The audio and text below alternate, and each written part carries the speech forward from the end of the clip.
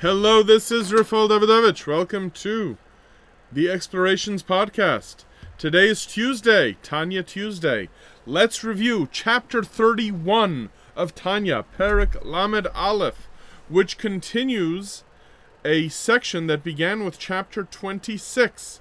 And as usual, I invite you to listen to the summaries of everything, especially from Chapter 26 up until this point. The theme of these chapters, since chapter 26, is the idea that is the theme of the whole book of Tanya, that it is easy, that is karov me'od, it is very accessible for a person to live a life of thinking and speaking and acting in accordance with the Torah, is because there is simcha. When a person has simcha, then serving Hashem becomes very accessible. So now the Baal HaTanya has been explaining for the past few chapters, what happens if all of your thinking the right thoughts, meditating on the good ideas that bring a person to joy, simply are not kicking in, and they are not leading a person to simcha. What is he to do then? So the Baal HaTanya began chapter 29 by explaining that when things just don't seem to be operating the right way to get you to simcha, there is something called bitush. Bitush means beating up on yourself. But he doesn't mean beating up on yourself, he means beating up on the nefesh habahamis.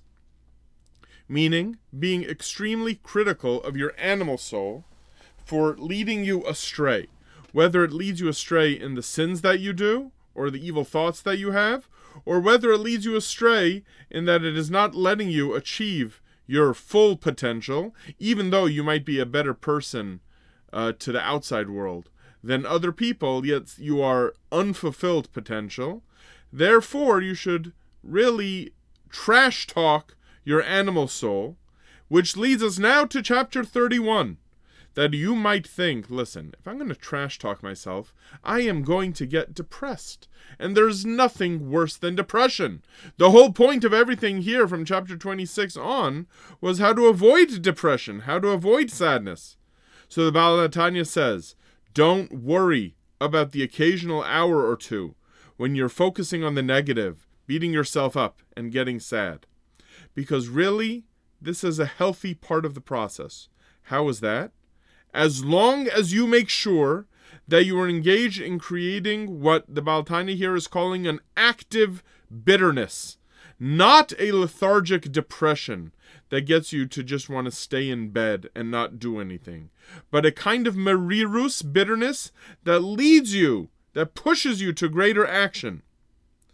And then, as long as you engage in this, he says in this chapter, when you would be down on your luck anyway, meaning when you're sad anyway, or not in the best of moods, then that is the time to beat up on your nefesh habahamis, your animal soul, and to convince it to keep its mouth shut.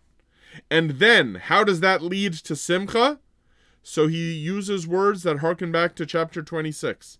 You can return to simcha. How is that? By realizing that negativity and that trash talk and any potential sadness comes from thinking that all of that garbage is who you are. But it's not who you are. That garbage is rooted in the animal soul. But what you need to realize is that you are not your animal soul. You will now be focusing on your nefesh elokis, the fact that you have a part of your soul that is part of God above.